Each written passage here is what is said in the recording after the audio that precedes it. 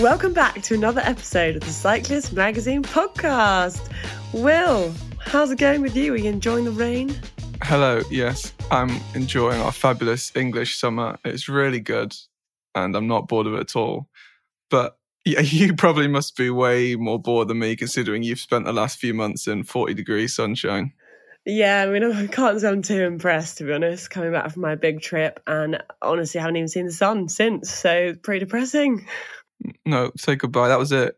That's all that you're getting for 2023. Why? But yeah, pretty mad, actually. Just got back from my trip to Tunisia. It took me 18 days in the end to cycle there, which was pretty epic.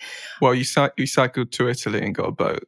Yeah, I was just about to finish that, thank you. To cycle to Civitavecchia, where I got the ferry, and then I went 18-hour ferry from Civitavecchia to Tunis. Next time you need to get a peddler. I mean, that would have been probably more fun, to be honest, than sleeping on the floor.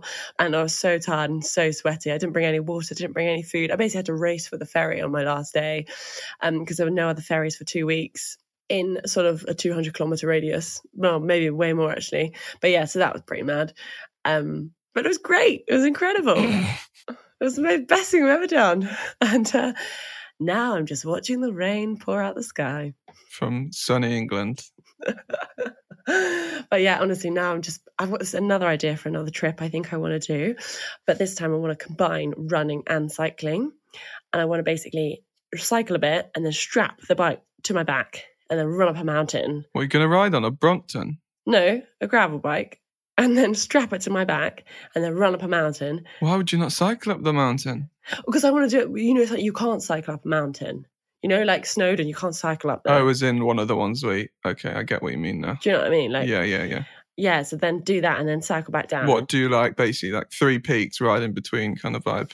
Yeah, but take the bike up with you. You're going to have to find a really lightweight bike. Just thinking the Ribble I've got now, without my bags on, is so light. But how heavy is it? It's still not a light bike. Oh, yeah, no, it's not light, but it'll be fine. You're adding 10 kilograms to your body weight to run up a mountain, not even just to ride it, you have to run up a mountain. Yeah, and I'm not going to be able to move my arms that much because of the bike being strapped to my back.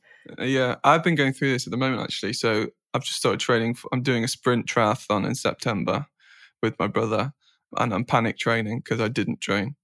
So I've been going for a swim and then running straight afterwards to sort of practice running tired. But because I've just been for a swim, I'm running with my bag with all my swimming stuff on it. So I'm having to hold my bag with one hand and only use my left arm to run. Oh my gosh, that's so annoying. Why don't you get a proper backpack and just strap it to yourself? Well, I've got a proper backpack, but my things aren't tight enough and I just haven't got around to tightening them properly. Oh, my days. And I'm not using a running bag because I've got to have my towel and stuff in there. Yeah, but you could, my backpack, I used to run to work in it and just strap it all to you, get a waist and a chest strap. It's only better. 5k though. I don't think it's deep enough to fair. To go through that effort.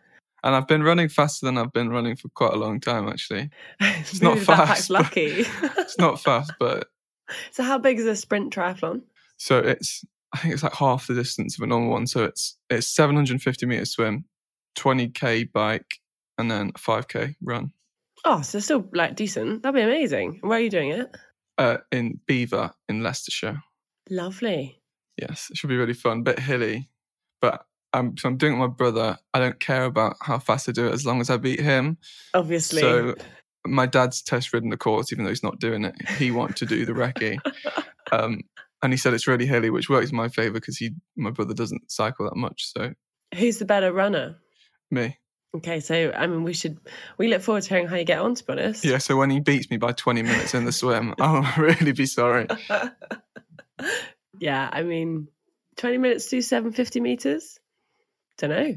Yeah, so I've done 4 swims so far, and I'm on 26 minutes, but he's doing 19. Oh, he is speedy. Is that in a pool or is it open water?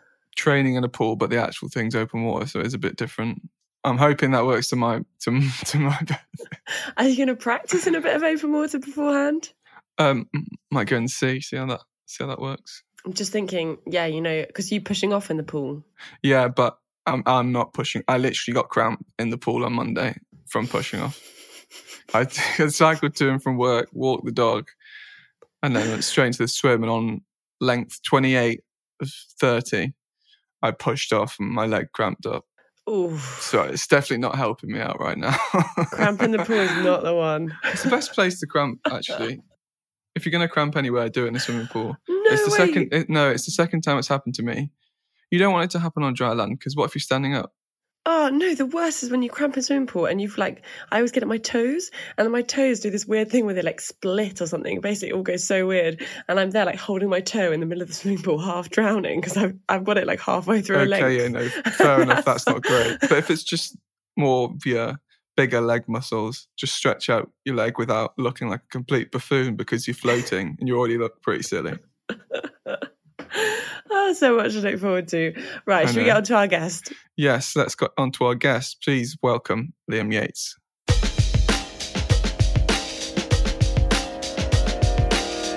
Hi, Liam. Thank you so much for coming on the Cyclist Magazine podcast. It's great to have you on. Thank you for having me. Good morning, guys. So, Liam, how did you get into cycling? I got into cycling. I left school basically. I always used to be into BMXing when I was at school, and then once I finished my GCSEs and that, I thought, okay, I got to get a proper job now, I guess. So I basically started an apprenticeship at a local bike shop, which was a friend of my dad's, doing bike mechanics in a bike shop, 7 days a week, 5 days a week. Sorry, I wasn't working quite that hard. Basically just became accustomed to being working on bikes, dealing with cyclists, and eventually led to getting a road bike of my own. And obviously your dad's Liam Yates, famous cyclist. Was it obligatory to cycle as a kid? Not really. That's why I think I started quite late and just of my own accord kind of thing. Just happened to be, it wasn't like I was forced into it or anything, or like felt obliged to start cycling. It was just to help me commute to work as well, because it's about an hour ride. So I was getting a lift in most days from my mum. So started riding, and then that obviously made it a lot easier for me to just do it on my own basically. Was there a part of you that sort of didn't want to get into like road racing because of who your dad was? Not really. To be honest, it never really crossed my mind too much, cycling. Obviously I knew about cycling because it was something that he did, but the only time it really sunk in ever was when I actually first went to secondary school. A friend of mine, who wasn't a friend of mine at the time, but a classmate of mine, was into cycling, and he was like mind blown that my dad was Liam Yates. So that sort of was like, okay, that's quite cool. And then that did make me want to get into cycling a little bit more. But obviously I was always interested in bikes because I was really into BMXing.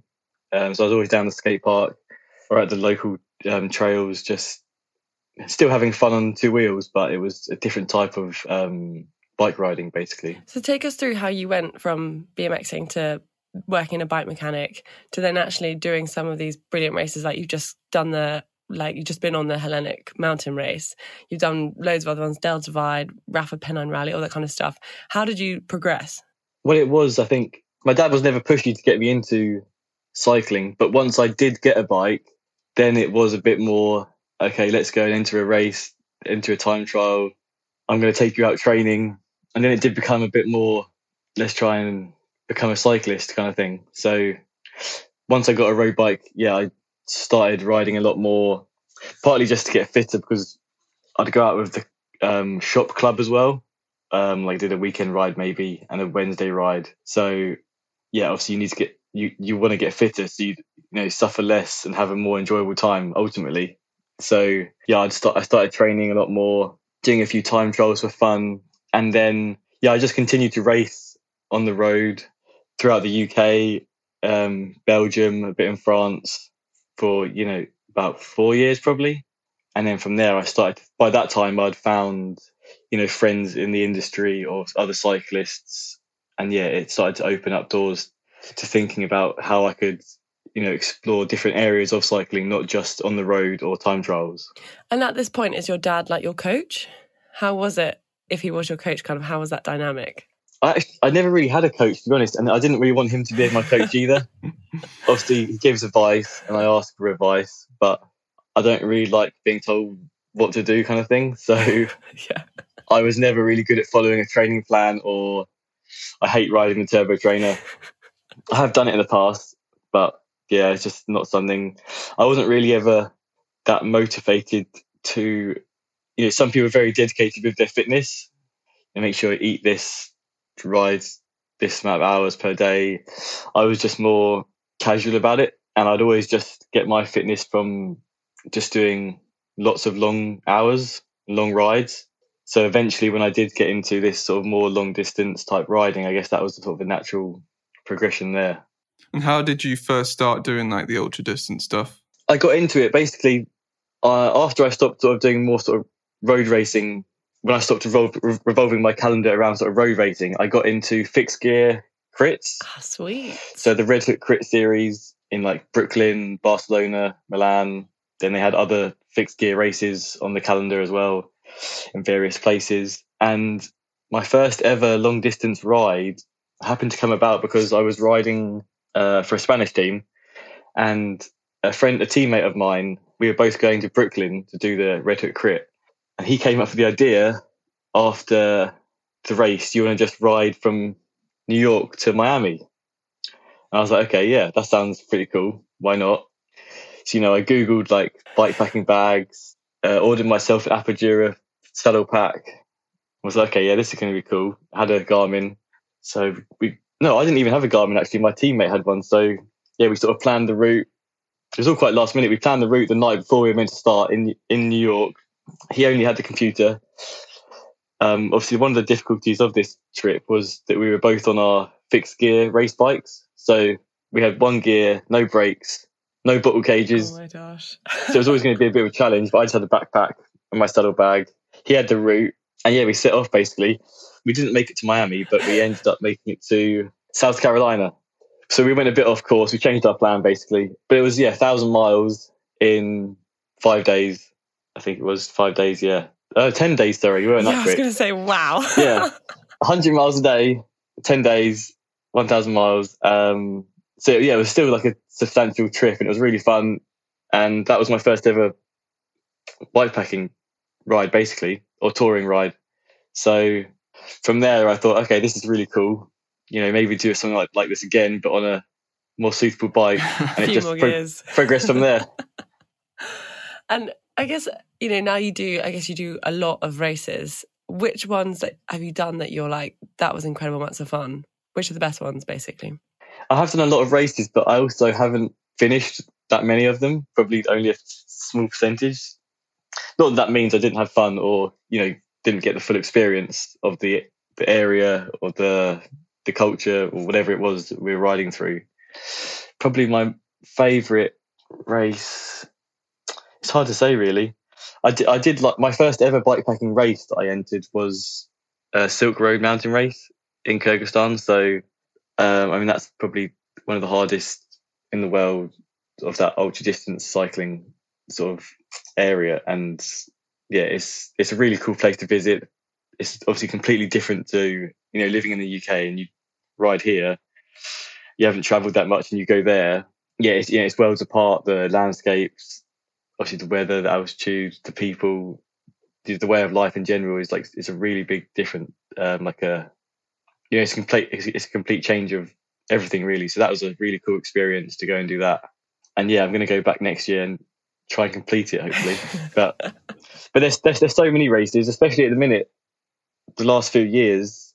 If you had the time, you could basically do a race every weekend for the whole year, I reckon, or an event back to back. There's just so many events and so many cool places to visit. And obviously ultra distance racing and bikepacking is a great way to experience all those areas while still riding.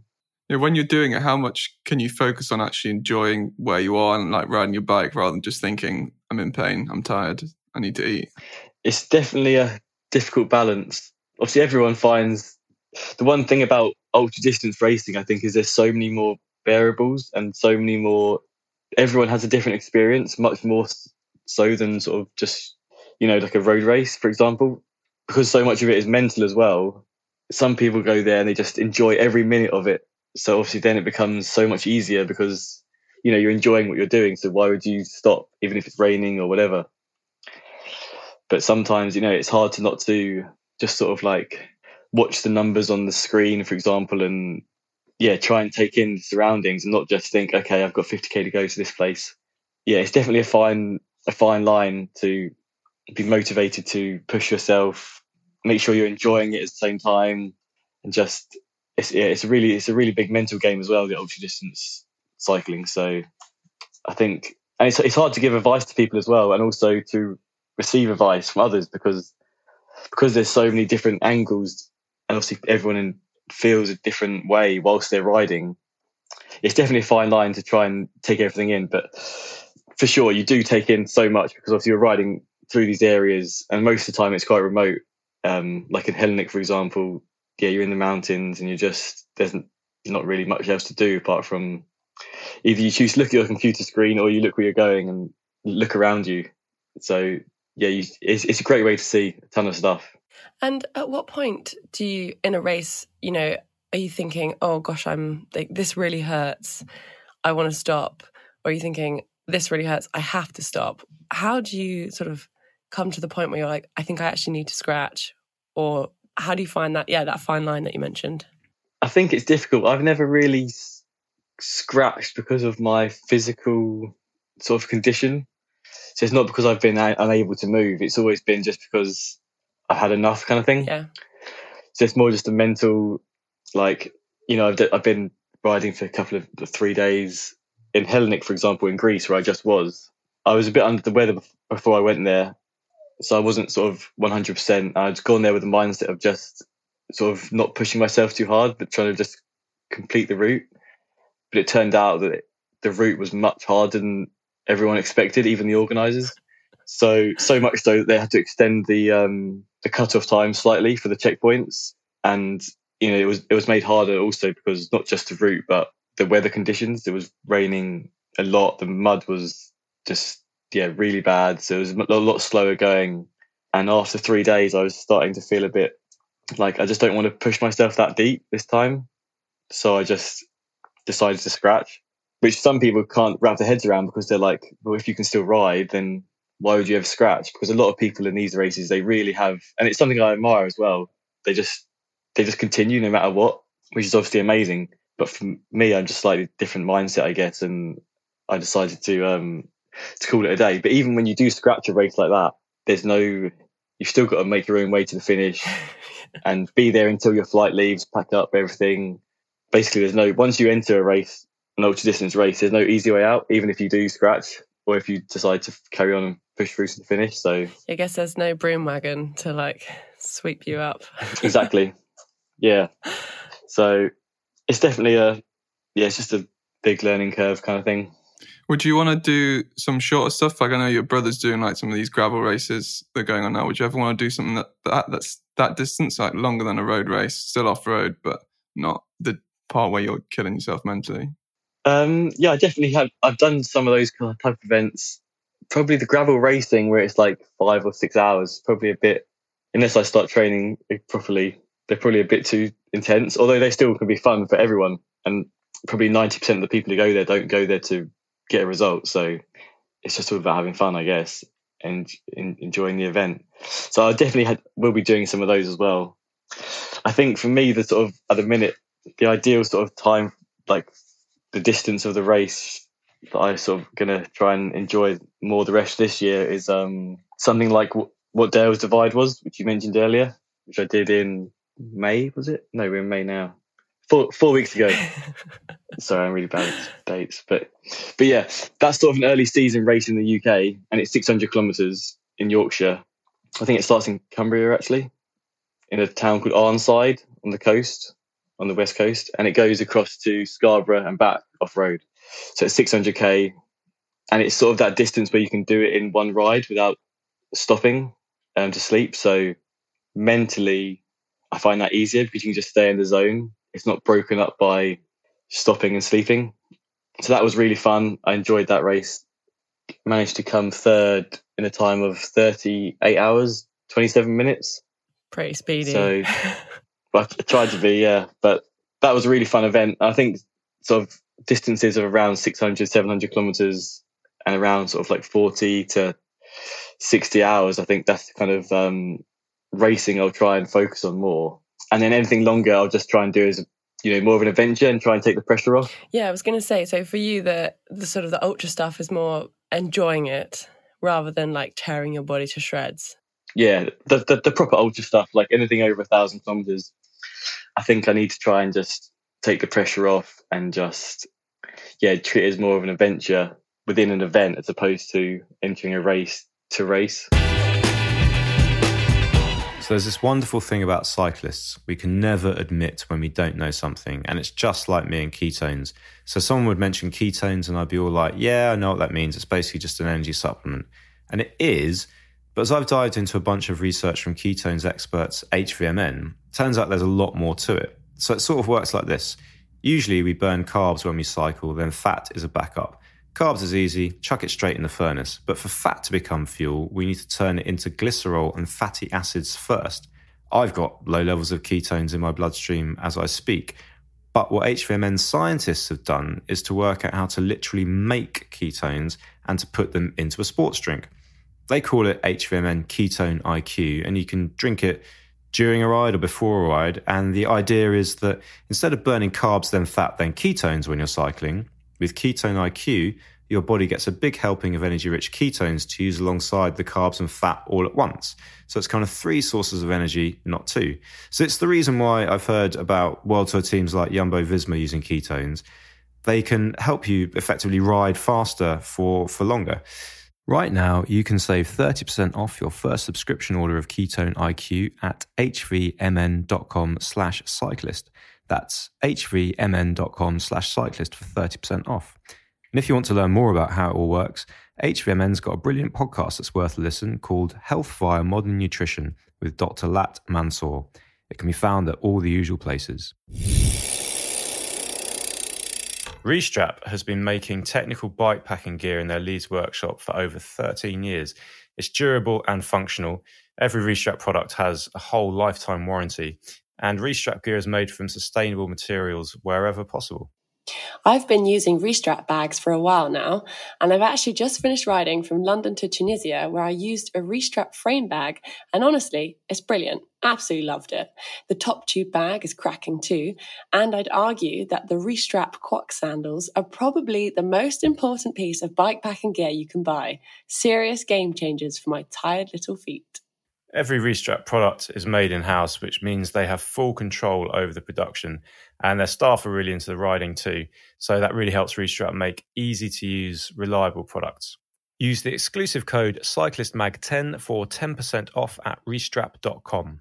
That's CyclistMag10 for 10% off at restrap.com. And don't forget that the Cyclist Magazine podcast comes from Cyclist, which is also a magazine which you can subscribe to and get every single month. It's filled to the brim with epic rides, gear reviews, and more. Plus, we're also a website, cyclist.co.uk, and you can check out our brilliant social channels for up-to-date pro, tech, and everything else coverage. That's Instagram, Twitter, Facebook, Threads, TikTok, Strava, and LinkedIn.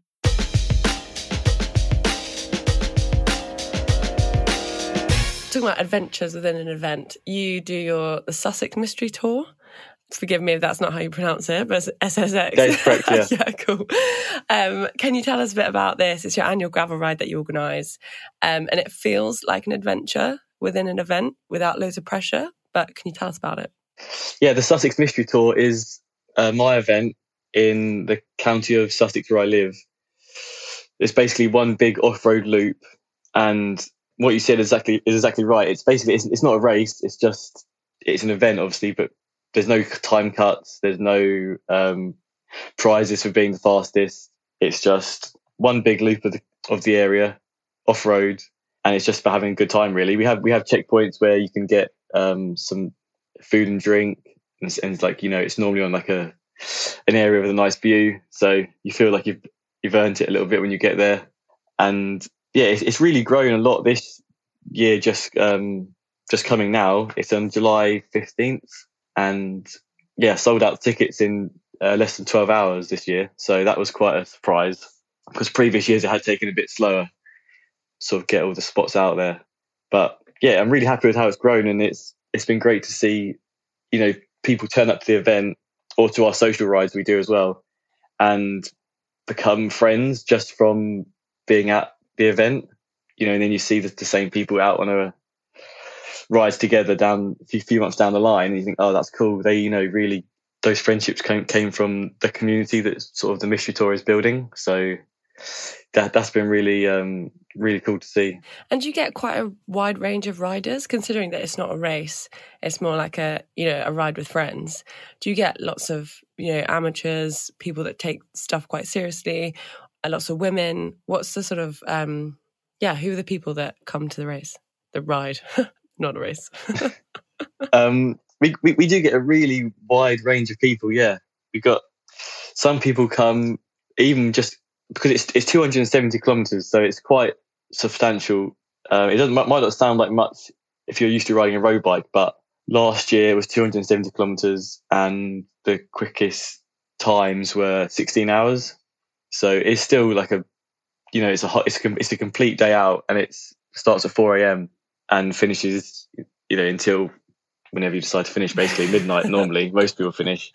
So yeah, it's definitely a big undertaking, but we still get people who are quite new to off-road riding, and some people enter just with the intention to maybe only make it halfway to Brighton, and then they can get the train back or stop on the seafront for some beers and a pizza or whatever it is. So we get sort of beginners in off-road, and we get people who want to try and complete the whole route, and that's going to be a massive achievement for them, and they're really hyped to try and do that. And then we get other people who want to, they know they can complete the whole route, and they want to just try and push themselves a bit more, and they're on the faster side of the finishes. But whatever you do, it's really cool to see like no one's ever had a bad word to say about it, and everyone's, even people who do half it or even less, they're just so happy, and they just can't wait to come back and do more.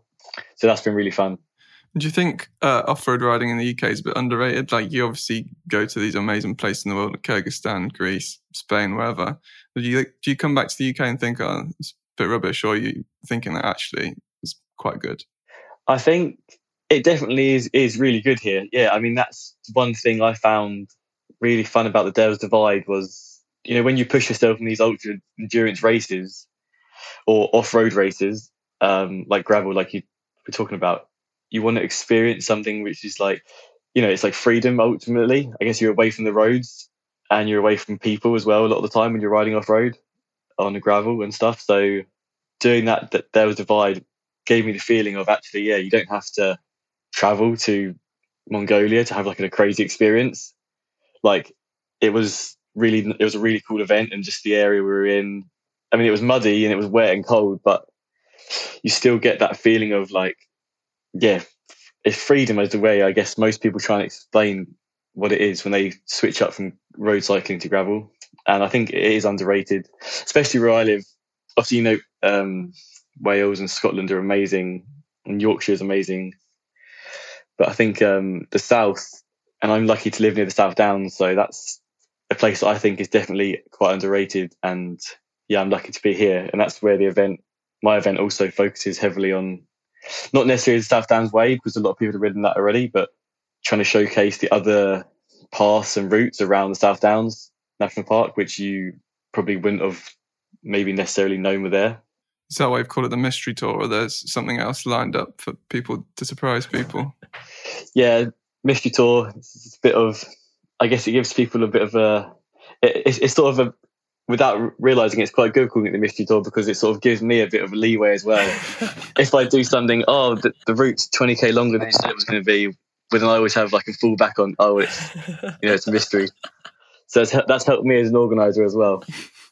I love that. Just to surprise everyone on the start line. Yeah. And Liam, you're quite big on social media as well, and it's obviously really important nowadays, especially for kind of, I guess, sharing cycling, getting more people involved in cycling, which you're obviously quite keen to do. How do you feel about social media, and do you feel the pressures of it as well, being a rider? Social media is, it's a really weird one, isn't it? I'm only really on Instagram. I do have a YouTube account, but but I think I haven't really got around to sort of utilising it properly with videos. But yeah, it is definitely strange. I mean, I never set out to be an influencer or to, make a living from Instagram or even cycling, really. So it's weird how it can just sort of change overnight, and all of a sudden, and you've got people wanting to ask you for advice, or you've got brands wanting to get involved with you because you have an influence over other people, I guess. So it is strange how it's so something that made me realize about how sort of fragile it can be. Also, is I did have a team of my own at one point 2 years ago. The same way I had an event, I thought, okay, I'll try and have a little team and just help give back to give some riders a stepping stone, and even if it's just email contacts, or we had kit and we had bikes and clothing which came from my sponsors as well. So that was a really cool thing. And then what happened was one day I had to verify some details on the Instagram page, and I clicked the wrong sort of age on there by mistake. So I was born in 2004 or something, and then next thing you know, I was locked out, and the sort of the web page they had to prove your identity and upload a driver license or whatever it may be was basically not working. And after 30 days, they deleted the account. So it was like, then it's gone, and that was that really. So I was thinking, wow, that's actually quite, like, if that happened to my account, you'd be a bit screwed basically, because obviously have other areas. Obviously, I've getting magazines, or like this podcast, for example, where you can showcase yourself. But obviously, mainly Instagram is basically like it's your online presence. Yeah.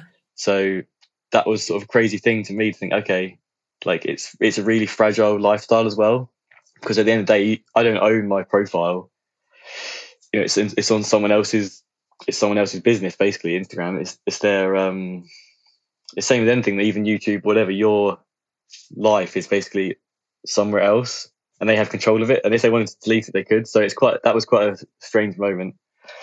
But and on the other hand, it is amazing, and you can connect with people so easily, see what people are up to, and I think for me in general, 99%, it's been a positive thing. Yeah, and obviously because of that, you have like sponsors coming in. Do you feel any pressure to get sponsors, to keep stuff coming in, like money or kit or whatever? Or do you find like brands just coming to you like really willing to get something going?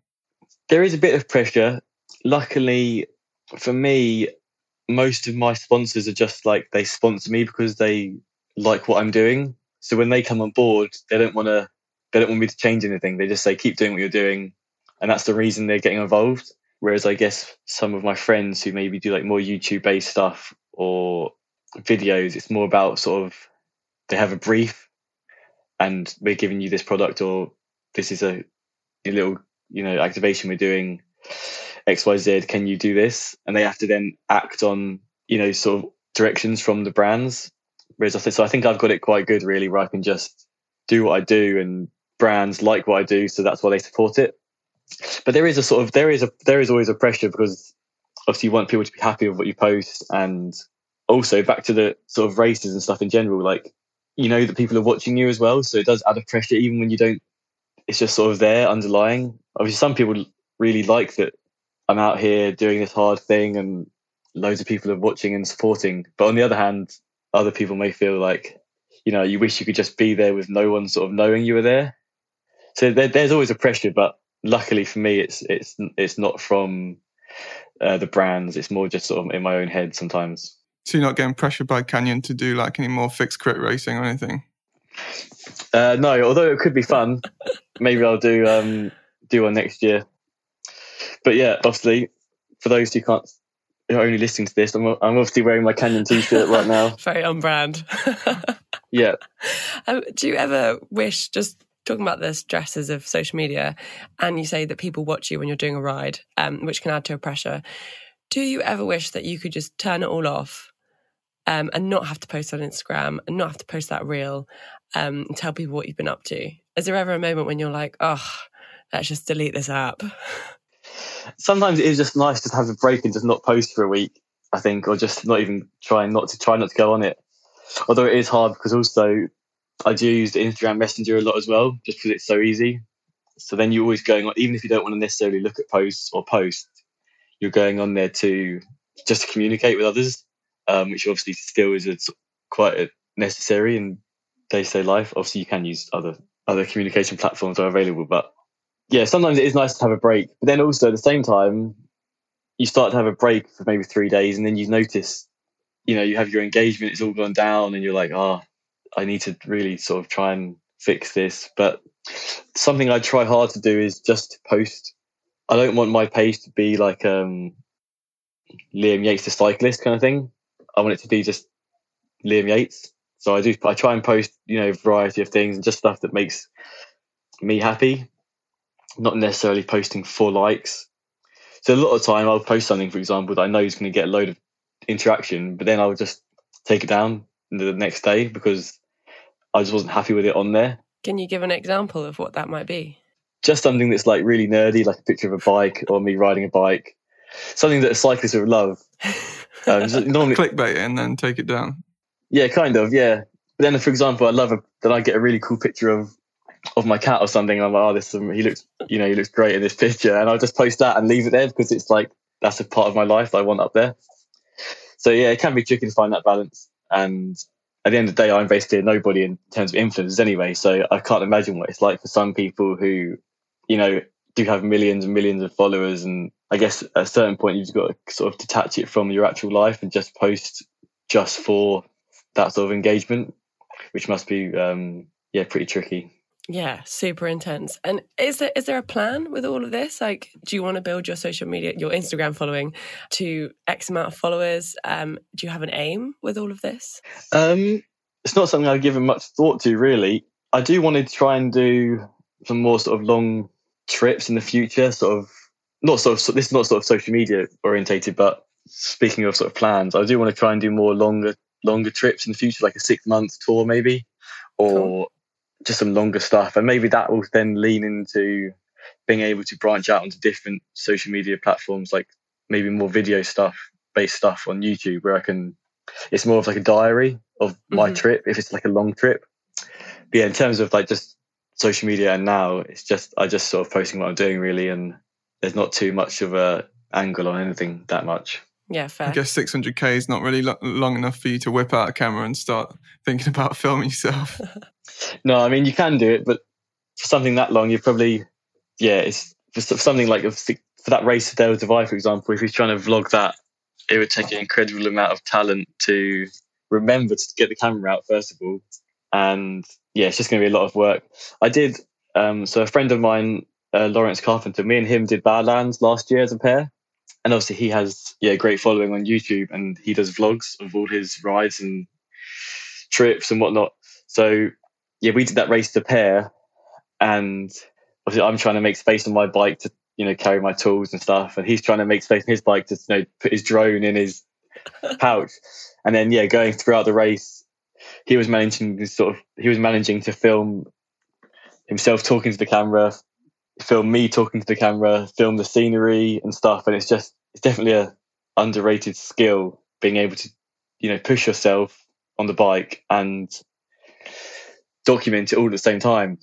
So yeah, it's not something that I think if I tried to take it, I think it'd be take a lot. If I tried to start doing that, it would definitely take a bit of practice. So maybe a 6-month tour would be a good time to start, because maybe just by the end I'd start to get good at it. Got to start somewhere. Yeah. And Liam, when you're not riding, what are you doing? Obviously, you've got a cat. How else do you spend your time? Taking pictures of your cat? Yeah. I live on the Ashdown Forest, so it's really great for outdoors. You can go hiking or walking super easy on the forest. I've got a dog as well, so you can take good dog walks. Cleaning my garage takes up a lot of time, to be honest. Sorting out the bikes. You come back from a trip and you've got each sort of bike setup or bag setup is different for each trip. So you've got to sort of I spend a lot of time taking one apart and then setting up the next one. So that's something I do. Just planning my calendar, really. I mean, I don't ride that much when I'm at home, just because it's the only downtime I could maybe get normally.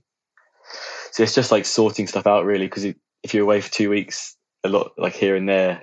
Normally I'm away for about 2 weeks and then back for a week, and it's always something coming up. So it's normally just you know that moment when you come back from holiday and you just drop all your bags and you think, I can't deal with this right now. It's just a lot of sorting stuff, really. And I do enjoy going on walking trips or going to cities, just little holidays, go to cinema, all normal stuff, really. What about BMX? Do you still do that? Sometimes. In lockdown, I got back into it a little bit, actually. But now it's only just sort of something I do in the summer. Or there is a really good indoor skate park in Hastings, actually, which I have been to a few times. But the thing is with BMX, and a lot of my friends also who are into gravel riding and road biking, they also used to BMX as well. But yeah, it's just one of those things where it's just so much harder than you remember. Especially when you can watch it, when you're still keeping up to date with stuff on the internet, like videos of people doing new tricks or stuff that you used to be able to do, and then you try and replicate it, and you think it's going to be easy, but it's just not. So I do ride a bit, but it's more just. Also, it's a good time to meet up with old friends as well. Sometimes BMXing, or just hang out at the skate park and stuff. Or a good time to normally get back on the bike on the BMX is if there's like a new skate park that's just been built. So there has actually been one just built in Horsham, I think. So maybe I'll try and go and check that out at some point. I have to say, I think some of like the BMX tricks are so cool. I've taken up skateboarding, so I spend quite a lot of time in the skate park. And nice. And there's these like two guys that always come on their BMX, and they're just unreal. It's terrifying, like what they can do. And I'm like, and they're twirling the handlebars. It's probably not called twirling, like stuff like that. And then I think it's an incredible skill. It must make you quite a good cyclist going from BMX to cycling. I always think like it must make people, like a decent cycling, having come from a BMX background. Yeah, I think a lot of BMXers, they definitely have. It's because obviously you've got such a small gear on your bike, you pedal up to speed and then you freewheel. So a lot of BMXers have really good fast twitch muscles as well. So which is great for sprinting and high power, especially if you do BMX racing as well. It is cool. I'm surprised it's not bigger in general BMX. I've always thought that because it's quite relatable because everyone can ride a bike. So I think people would be the general public would be really impressed with people doing tricks on bikes. But I guess it's still one of those things which is considered, I don't know, not like a antisocial behaviour kind of feeling. Same with skateboarding as well, I think. But it's crazy now that it's in the Olympics and you've got people who riding around in GB jerseys on a skateboard and on a BMX, which is something which no one would have believed was going to happen when I was sort of even like 5-6 years ago. You'd think 7-8 years ago, you'd think, well, that's like you've got BMXers retiring from BMX, not retiring, because they're not exactly most of them aren't millionaires, but the next thing they're a coach for GB. So it's really that's a really cool thing to see. Yeah, I agree, and I feel like those little sports like BMX and skateboarding are growing. Because I feel like, things like the Olympics have given them so much more limelight and everything. And when I'm in the skate park, always meeting people that have got into it because of the pandemic or something like that. And they're always like, it's the loveliest thing because it's something like BMX and skateboarding. You can get a whole different ages and everyone's starting at different points. And in the skate park, everyone sort of just comes together and helps each other. It's such a lovely environment to be in, and everyone's like, you don't judge people. Like people fall off, and you're like, you're okay, and then you kind of move on, and everyone's just in their flow. Exactly, yeah. It's a really great sport to sort of express yourself as well. Also, you can create new tricks, or you can do stuff which is just there's no rules whatsoever. Which I think where those sort of freestyle sports are just really unique, especially for all the age groups. Because some tricks, 12-year-old might be able to do really easy. But obviously, when you get heavier and bigger, maybe they're not so easy to do. To me, feel like 35 or 40 or whatever. So it's like there's so many different angles there as well. Then you've got to start watching the freestyle cycling and the cycling football at the World Championships. That's really incredible. Okay. Have you seen it, Liam? Have you seen cycling? No, I haven't seen that. Oh my gosh! Okay, it is cycling actually football. mental. Yeah, it's a different name. I can't remember the name. Is either football or polo? Yeah, it's basically people on bikes and they're playing football, and it is serious talent. The goalie, I think, has to be my favourite, the way they flick their rear wheel up and stuff. Okay. They've obviously got weird bikes, but they flick the ball to kick it, and that sounds pretty. It's unreal. I think it's quite the the highlights of the match that I watched were, I think it was Germany and Austria or something. And yeah, I think it'll be in Glasgow. Yeah. Oh, really? Yeah. I need to check that out. Maybe that's your next pursuit. Yeah, maybe.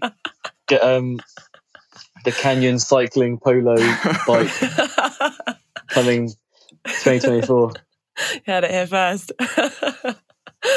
Oh, love that. Well, Liam, thank you so much for coming on the podcast with us. It's been really, really lovely chatting to you. And good luck, obviously, with the Sussex Mystery Tour. We look forward to seeing how it all goes. Thank you very much.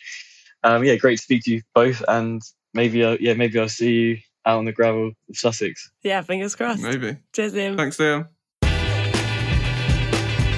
Oh, thank you, Liam, for coming on the pod. That was really, really interesting. I particularly thought his bit about riding rather than racing, I feel that's very much my mantra. Yeah, well, I feel like if you're riding that far, you have to kind of find some enjoyment in actually riding your bike rather than just going, in the red for 3 days without sleeping. Sure, but I think it's a different mental ball game, isn't it? In your head, when you're like, I want to race this, I want to come first, rather than I just want to ride this and enjoy it and get to the end. They're two very, very different mindsets. It's nice to know not all of those people are just like completely insane. Yeah, like some people are out there to have a good time. We had our thing in the magazine about the race around Rwanda, and the guy that won was like, oh yeah, and I started hallucinating that they're animals, but of course there are animals, but did I see them? And I was riding with my family, but they weren't there. Oh, no. Actually, the mental strain that people put them through is actually quite mad. And also, I guess we've just got to correct that we mentioned there was a cycling football. It's actually called cycle ball. But it's cycling football, but it's called cycle ball. And you can go and watch it in Glasgow this summer. And honestly, watch it on YouTube. Check it out. It's, quite something. It's really impressive. Just imagine a load of people in a little sports hall on rally choppers just whipping their front wheels, getting kicks in the top corner of a football goal. It's really good entertainment. I would actually quite like to see people doing it on an actual rally chopper. I think that would shake it up a little bit. And I'd also like to just try it because their balance is insane. It is insane. There must be something about the bike. Yeah, definitely. It's like, Viola Brand, that cycling artiste. I'm not sure what she's, that gymnast vibe. And she's on her bike sort of doing handstands and stuff. The balance is just out of this world. So impressive. That's why you also have to watch the artistic cycling thing when they're doing the dancey stuff. Look at us. Do we work for Glasgow? Talking about balance, I thought Liam's view on social media was a good one and actually pretty healthy. For some reason, I thought being an influencer, you'd have way more of an obsession about it, but he didn't seem to. It was quite interesting that he posts and deletes. Yeah, as well. That is quite interesting. It makes you feel better because sometimes I do that. Really? I don't know. I'm like, does anyone you're posting care? pictures of bikes and being like, oh God. No. I need to build my skateboard audience. Usually me and my skateboarding tricks. No, but when you're like, does anyone care? Like, what am I doing this for? But also you should probably think that, does it matter if they don't care? No. That's what his point is. Yeah. He's putting his life on there, right? So he's posted a picture of a cat. If no one liked it, he probably wouldn't actually care that much because, it represents him, which is a more healthy way of thinking about it. Agreed, but is it healthy to put your whole life on Instagram? It depends if you can handle it mentally.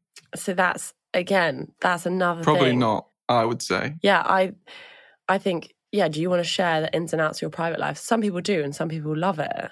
But some people also have, and this is an insight into youth culture, have their secret Instagram profiles where the quality of pictures doesn't matter as much. I believe that's called a Finsta. Exactly. Fake Insta. So then you can just put everything on there. Whereas if you're planning your main profile around it, you're probably planning your life around going to like really picturesque places, getting the aesthetic right. Yeah. Taking pictures of your food before it gets cold kind of thing. Agreed. It's like curating this lifestyle. My friends and I all used to have Finstas at uni, and obviously it was just these like hideous pictures of us that we thought were absolutely hilarious. I mean, no one uses it now because obviously it's way too much like admin. But the idea was literally like, and you just had your closest friends and everyone just found every photo hilarious. But now you have these Insta profiles where a lot of people take their Instagrams extremely seriously. Well, maybe Liam's got one and he just, obviously, because it's secret. Yeah, it's just a little picture of him suffering on a bike in different places. Oh, I have to get him back, asked about his Finsta. Well, he wouldn't have said because it's secret, isn't it? Yeah, but you can say, I've got a Finsta. That Finsta's always private and you have to, it's hard to get. Anyway, enough about Finstas. Anyway, so thank you, Liam, for coming on. So that was really great. And we'll be back in a fortnight with another episode. So look out for that. And in the meantime, head over to the Cyclist website and subscribe to the Cyclist magazine. And we will see you soon.